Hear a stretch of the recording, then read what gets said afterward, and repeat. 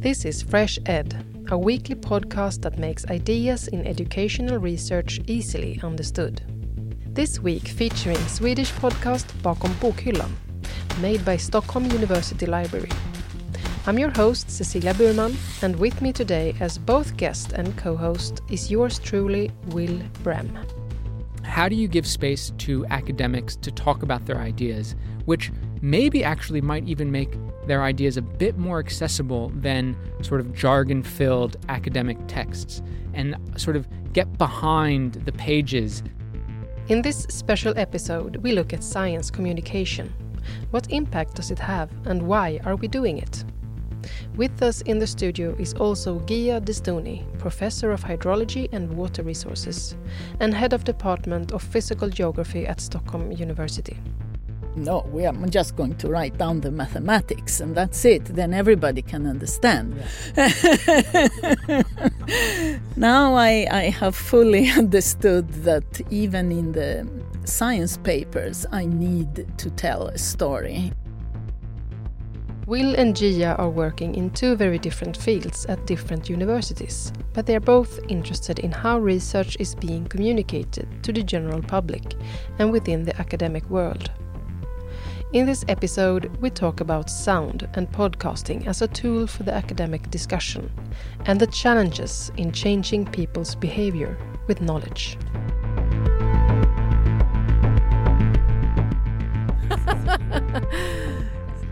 So did I nail that presentation or what?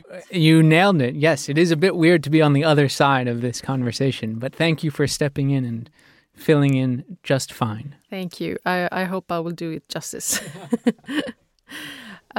This is actually Bakom Bokhyllan's first episode in English. Wow. But hopefully not the last. We'll see how this goes. And for you who aren't fluent in Swedish, Bakom Bokhyllan could be translated to behind the bookshelf. We are recording this episode in a podcast studio just a couple of stairs below the Stockholm University Library where I work. And with me here today, like I said, is Gia and Will. How are you? Thank you, fine. Nice to be here. Yes, it's fantastic to be here.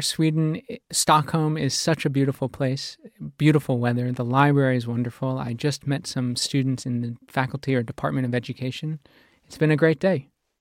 So, Will, this is kind of an experiment for both of us, having our podcast doing this duet. And listeners of Fresh Ed probably know well who you are. But could you introduce yourself to Swedish or new listeners? Sure. Like, what is your professional title and what do you do? Sure, yeah. So I am an associate professor of international and education development at the UCL Institute of Education. So I teach courses on education planning, economics, introduction to development. I would say my field is sort of comparative education, and I specialize a lot in Southeast Asia. But I also happen to run a podcast that I started in 2015 and have been going strong ever since. It went from a hobby, making it out of my room in Tokyo, Japan, to doing it rather professionally with a team of about 20 people. We're incorporated as a nonprofit organization in the USA. We put out weekly shows. We put out shows in other languages. We put out narrative-based shows. We run graduate student fellowships to help graduate students make podcasts. So there's a lot that we do with Fresh Ed, and it's just such a privilege in a way to be able to combine my academic career with podcasting, because as we'll talk about today, it's becoming a really important part of our academic space. Gia, can you tell us about your area of research, which is water and climate? What led you there? Well, I'm interested in so many things when it comes to research, and I'm interested in both the natural world and societies, and so water comes into every aspect of every human being. We are ourselves 70-60% water to start with, and it goes through every part of the natural world and every part of society. So my idea was that if I do research on water and how we follow the water through every aspect you can think about, then I will learn a lot about how things work in nature and society. And then climate, of course, is one of the aspects that is changing and is changing water conditions around us. So then water climate is something, the interplay between them is something you really do need to understand how climate change will affect us and our lives, like droughts, floods, fires, all of these aspects, which is how we feel and experience climate change to a larger degree, has to do with water and what changes with water conditions around us. So in a way, I'm following the motto of NASA when they look for life in space, follow the water. And that's why I do, to understand the conditions of life here on Earth. With no further ado, let's jump into today's topic. What does science communication mean to you? What do you say, Gia? Well, it means lots of things. Communicating what you do with, of course, including your fellow scientists, but scientists from other disciplines, actors in society that are specifically relevant for what you do, but also the general public. And I think the most important of all is education. So research close education, so that you make sure you communicate your research continuously also in the education.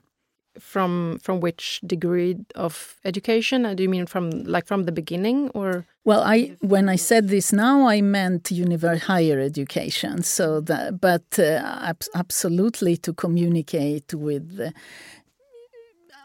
different levels of education also. But that is more like one-time performances, but the actual education, higher education, I think it's the most important and long-lasting and impacting way to communicate your research. That's why it's so important. I called it research close education, that they are not separate. They are, in fact, communicating a lot. And what do you say, Will? What do you put in the words science communication? I think, it's really quite a difficult idea in a way, because the notion of science can be defined in countless ways. There's different epistemologies, different ontologies, different knowledge traditions, different ways to approach science. And so that diversity of the way in which we think and know and communicate what we know, is quite complex. And there's academic disciplines, but there's huge debates within disciplines and within fields. And there's also sometimes fields have to talk to each other. And so there's that interdisciplinary sort of approach. And so science is complex. It's not an easy sort of big field to be in. But then communication is also complex. There's not one way to communicate. In academic spaces, I think academics are generally pretty good at writing academic texts, because that is who we normally communicate to. We normally communicate to our peers in our maybe small little field. Sometimes we might extend that field to cross and interdisciplinary spaces.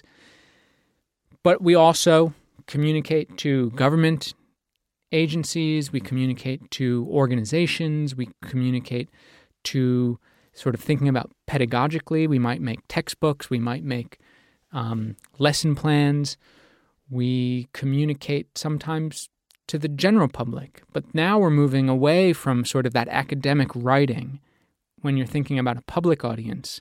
And how do you communicate certain scientific ideas to people that don't share the same language? And that becomes really, really challenging. And you sometimes have to move beyond the written word.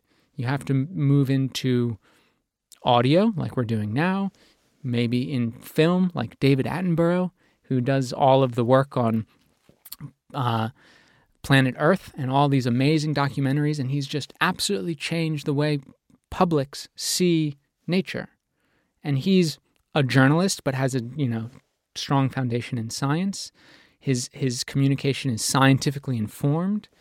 But you probably can stretch it all the way to artistic representation and other modes of presentation that help express really difficult ideas that are based in research, based in these diverse knowledge traditions, and share them with the world in diverse ways. And I think, to me, science communication encompasses all of that. And so it's a really, in a sense, hodgepodge of different ways of expressing really difficult ideas.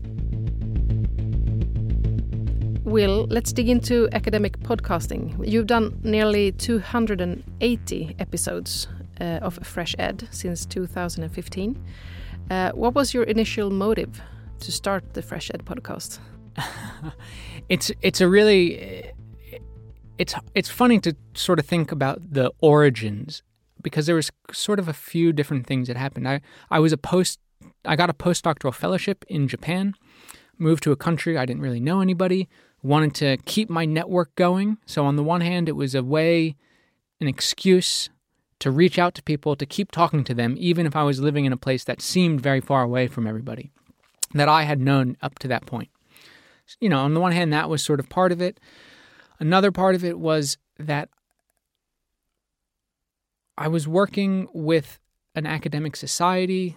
Academic society typically met once a year, and we wanted to figure out ways to sort of keep the conversation going over the year between conferences, rather than waiting till the next conference to hear about all this great research. And so sort of out of those two ideas, we decided to sort of create a podcast and to experiment, to see what was happening with this space. Podcasts at that point were quite popular in 2015. It wasn't as if it was brand new. Many people listened to podcasts. The iPhone was quite ubiquitous at this point. But I didn't hear many podcasts in the field of education, which is where I'm based. And so we decided to start it and just try. And of course, in the beginning, I basically did everything. I did the interviews, I did the editing, I did the promotion. And slowly but surely, it became seen as valuable by outsiders. That was sort of the most amazing thing for me. It was from the moment that I was just doing it for myself to hearing someone tell me, wow, this is actually valuable for someone else. Like, I'm using this in my course, or I found an article by listening to your podcast. And then that's when things really started changing, and it just grew from there. And it then got funding and became an organization, and more people wanted to participate and work on it.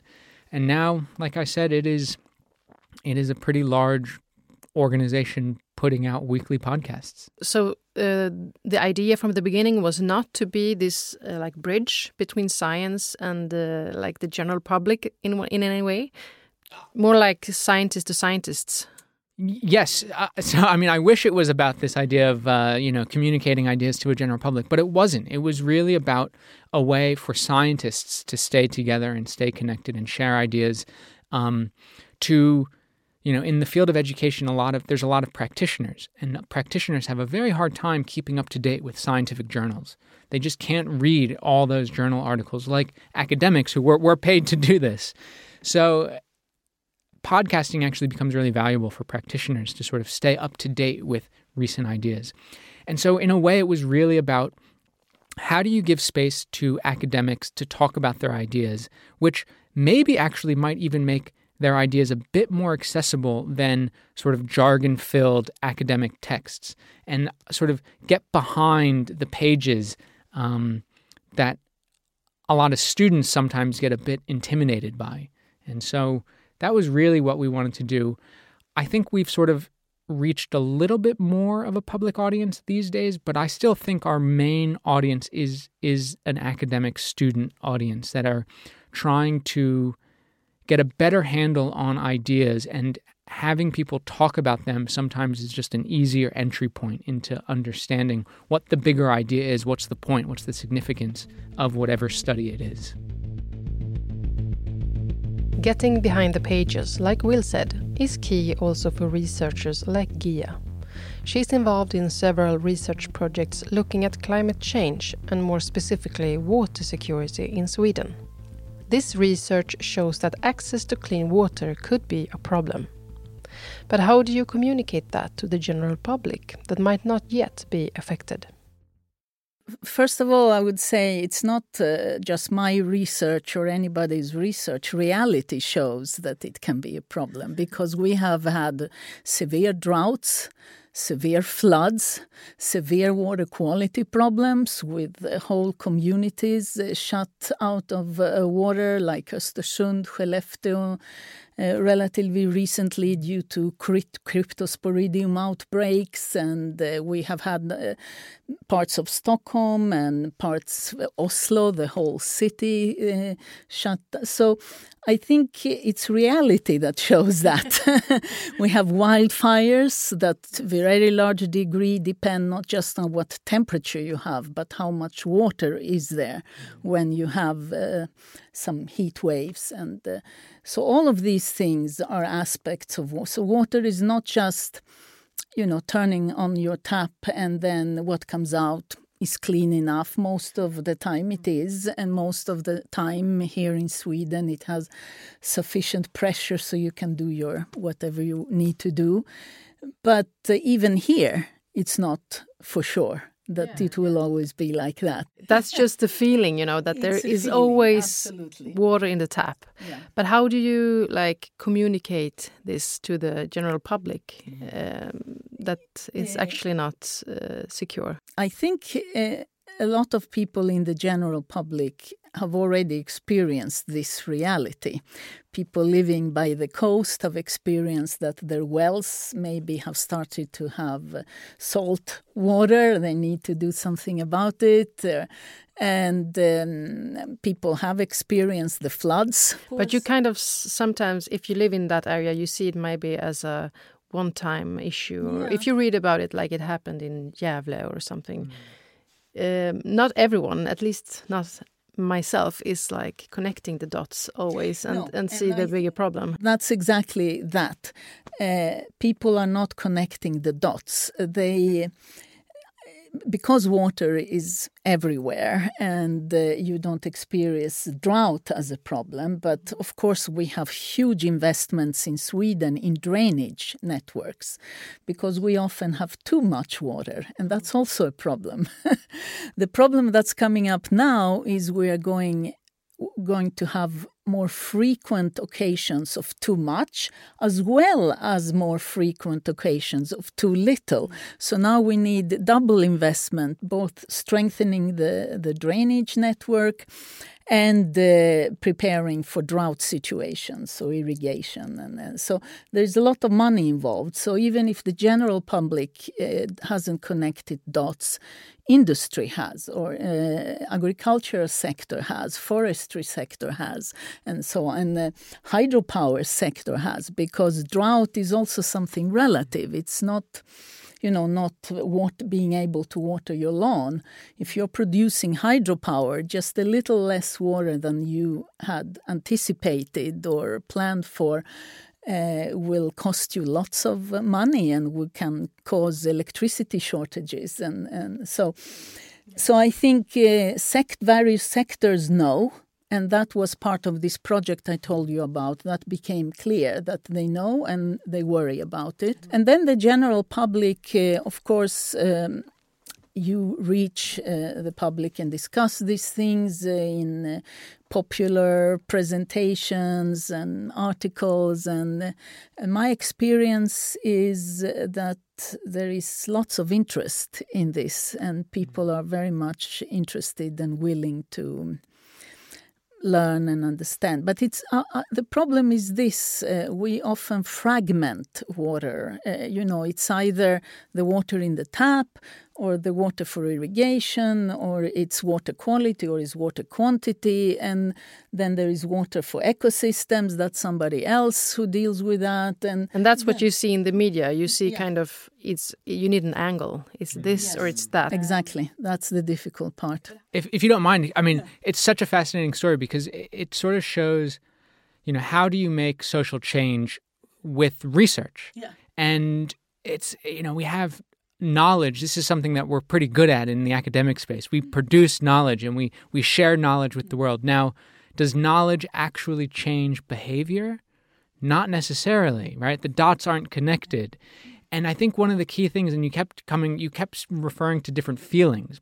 You said the forestry sector worries about something, about a piece of knowledge, right? And it's that perception that really pushes people into action. And maybe certain industries and sectors get to it first because they have a perception that might impact their bottom line or might impact some interest they have. And then therefore they change their behavior, which is sort of what the science wants. And the question is, how do you do that with the public, right? How do you do it with people that are just turning on the tap? How do you change their perceptions, not just by giving more and more knowledge? Because that, there's plenty of knowledge and we need knowledge, and, not downplaying knowledge. We definitely need knowledge. But there is this issue of perception. How do we change perceptions on certain ideas that will then sort of engender some sort of behavioral change? And I think that's where the science communication and the best science communication comes in. It plays with issues around emotions and affect, things like being worried, or being amazed and, inspired, whatever it is. There has to be some sort of emotional attachment to some of these ideas. And so that, therefore, makes it how we present this knowledge is so important to think through. You said two things, the perception, and I have understood through all this. In fact, I now want to do research on people's perception because of these types of problems, because they're still, I've understood more and more, but not in a systematic way. And I really think we need to understand it. How do people perceive these connections and this system that they see some parts of, but not the whole? And then storytelling. You said from the beginning, Will, we are used to writing our papers in a certain way. And I always, have thought as dry as possible and as free from emotion as possible, and to be in the academic. But that's completely different from how you need to communicate with other scientists in other science communities, which we have to do a lot. You have to find the right story to tell. And now, having understood this storytelling from first, I'm just going to write down the mathematics and that's it. Then everybody can understand. Yeah. Now I have fully understood that even in the science papers, I need to tell a story. It's like what you do, Will, with your podcasts, creating a space where academics talk about things like that. And it's not in a paper or an article, it's more of a discussion. It's a conversation. I totally agree. I mean, I think storytelling and conversations are hugely important when it comes to communicating ideas and creating new perceptions of topics that might seem dull or someone that might not think about these topics too much, certainly. But I actually think, in terms of podcasting itself, what we're doing here, this interview, is, these are fantastic educational spaces. There's all sorts of other types of podcasts as well that I think are even better at getting at storytelling. It's what I would call narrative-based podcasting, where maybe it's more journalistic, but you can even get a bit more artistic and experimental with what sound can evoke, what emotions sound can evoke. When you're talking about water, Gia, I'm thinking of all the sounds that water has, right? That would make a fantastic podcast, right? If you could go and record all the different sounds of when there's too much water or too little water, or a tap that turns on and then drips out when you actually want it to, pour out. And all of that sound actually can help us in the stories we're trying to tell. But we have to approach what we're doing in a slightly different way. And I think, it's not mathematical equations only. It's sort of thinking about the audience with whom we're communicating. And that's also part of science communication. It's really knowing your audience. And I think this is, I always tell my students, who are you writing this for? Think about that. If you know who you're writing it for, then you can sort of design how you write. And, I'm a qualitative researcher. And so issues of subjectivity are very common in the tradition of doing interviews and observations and ethnographic research that I do. And a lot of people, there's a big tradition that sort of would say you need to minimize your subjectivity to make sure that you can portray reality in an objective way. And I actually disagree. I think it's impossible to take the subjectivity out, particularly in the qualitative research. And I think there's arguments also for the mathematics. You can sort of, hide behind really nice fancy equations, but I think there's still subjectivity in there. And so a better way perhaps to, embrace science is to say, we are being subjective. What does that allow us to do? And I think podcasting and new forms of, media like movies and videos and TikTok videos and who knows what else, it opens the door to expressing subjectivity in new ways that I think can help tell the story and still create valid science. I don't think there's going to be a question of, this isn't valid because you started with a personal story to sort of get the other researchers for whom you're writing to really begin to understand what it is that you're talking about and why it's important. And then you can get into some of the sort of more methodological issues at stake. But I really think it's sort of embracing subjectivity is hugely important in this process. The world is so complex, so we absolutely start from a subjective start point when we're putting up the system we try to quantify. And in my own research, has been heavily mathematical, but I now put all that in appendix and tell the story in the main text so that people can understand it, and then they can go and look at the... It's a great way to do it. Yeah, I think so. This is a question for both of you. What challenges do you see now or in the future for communicating science? Is it not having time? Enough resources or outlets or ideas? Gia, you could go first on this one. I think the ideas is the least problem. Time is the biggest problem.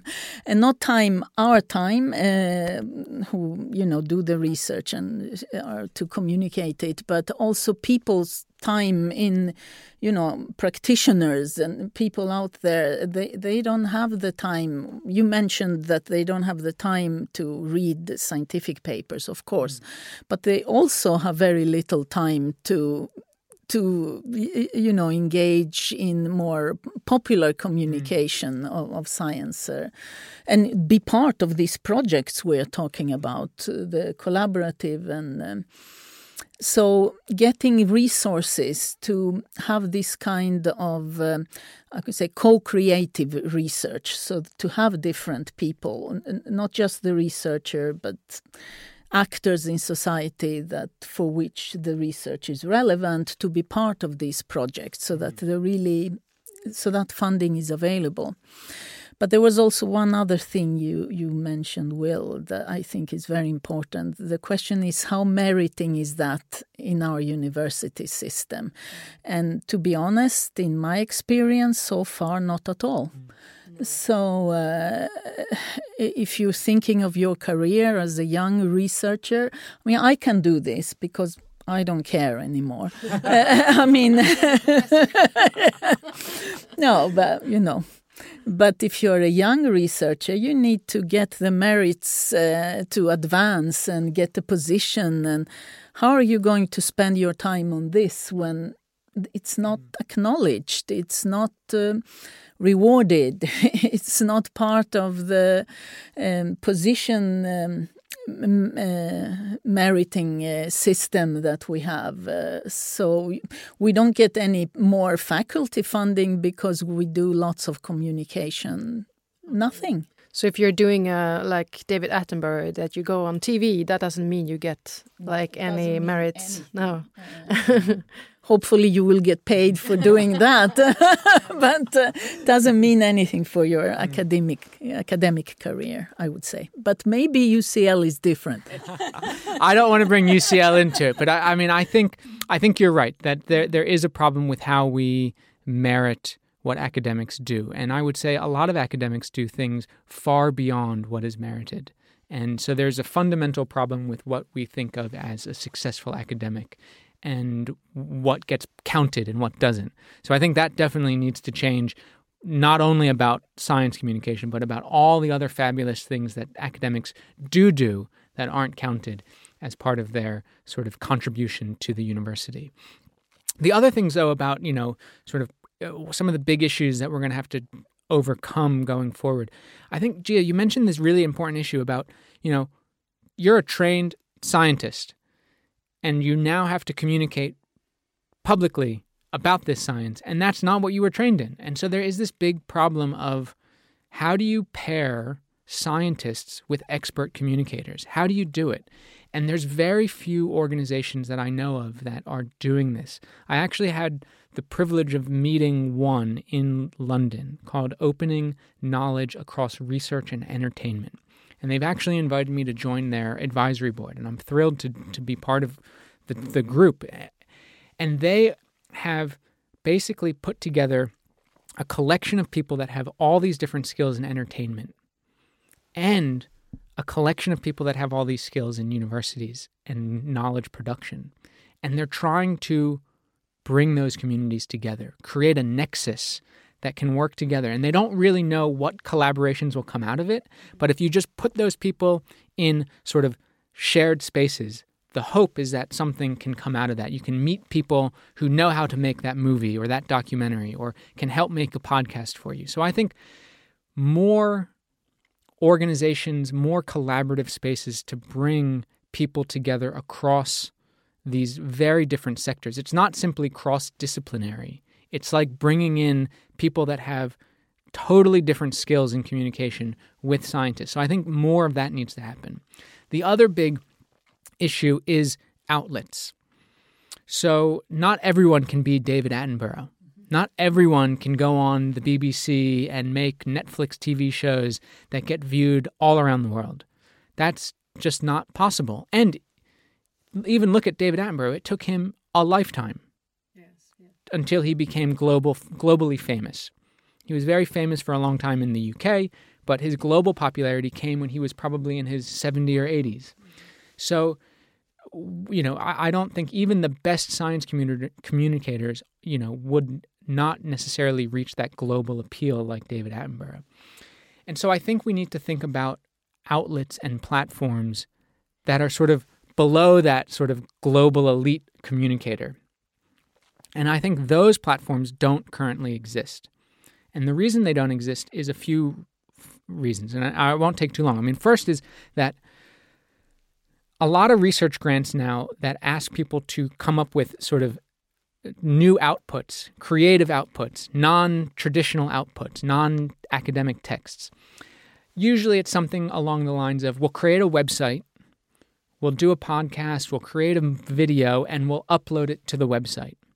But then no one goes to the website because no one knows the website exists, right? And so maybe the researchers will share it with a few people, and maybe, it gets 100, 200 views, which might sound good, but it's really a waste of resources to do that. And so imagine if there was a platform that allowed all different scientists to post their content, and that resource or that platform was popular with a global audience. Now all of a sudden you can really change how many people are viewing or listening or experiencing these new ways of science communication. And so I think there needs to be a lot of work in how do we create a trusted platform that can actually share this knowledge with a global audience.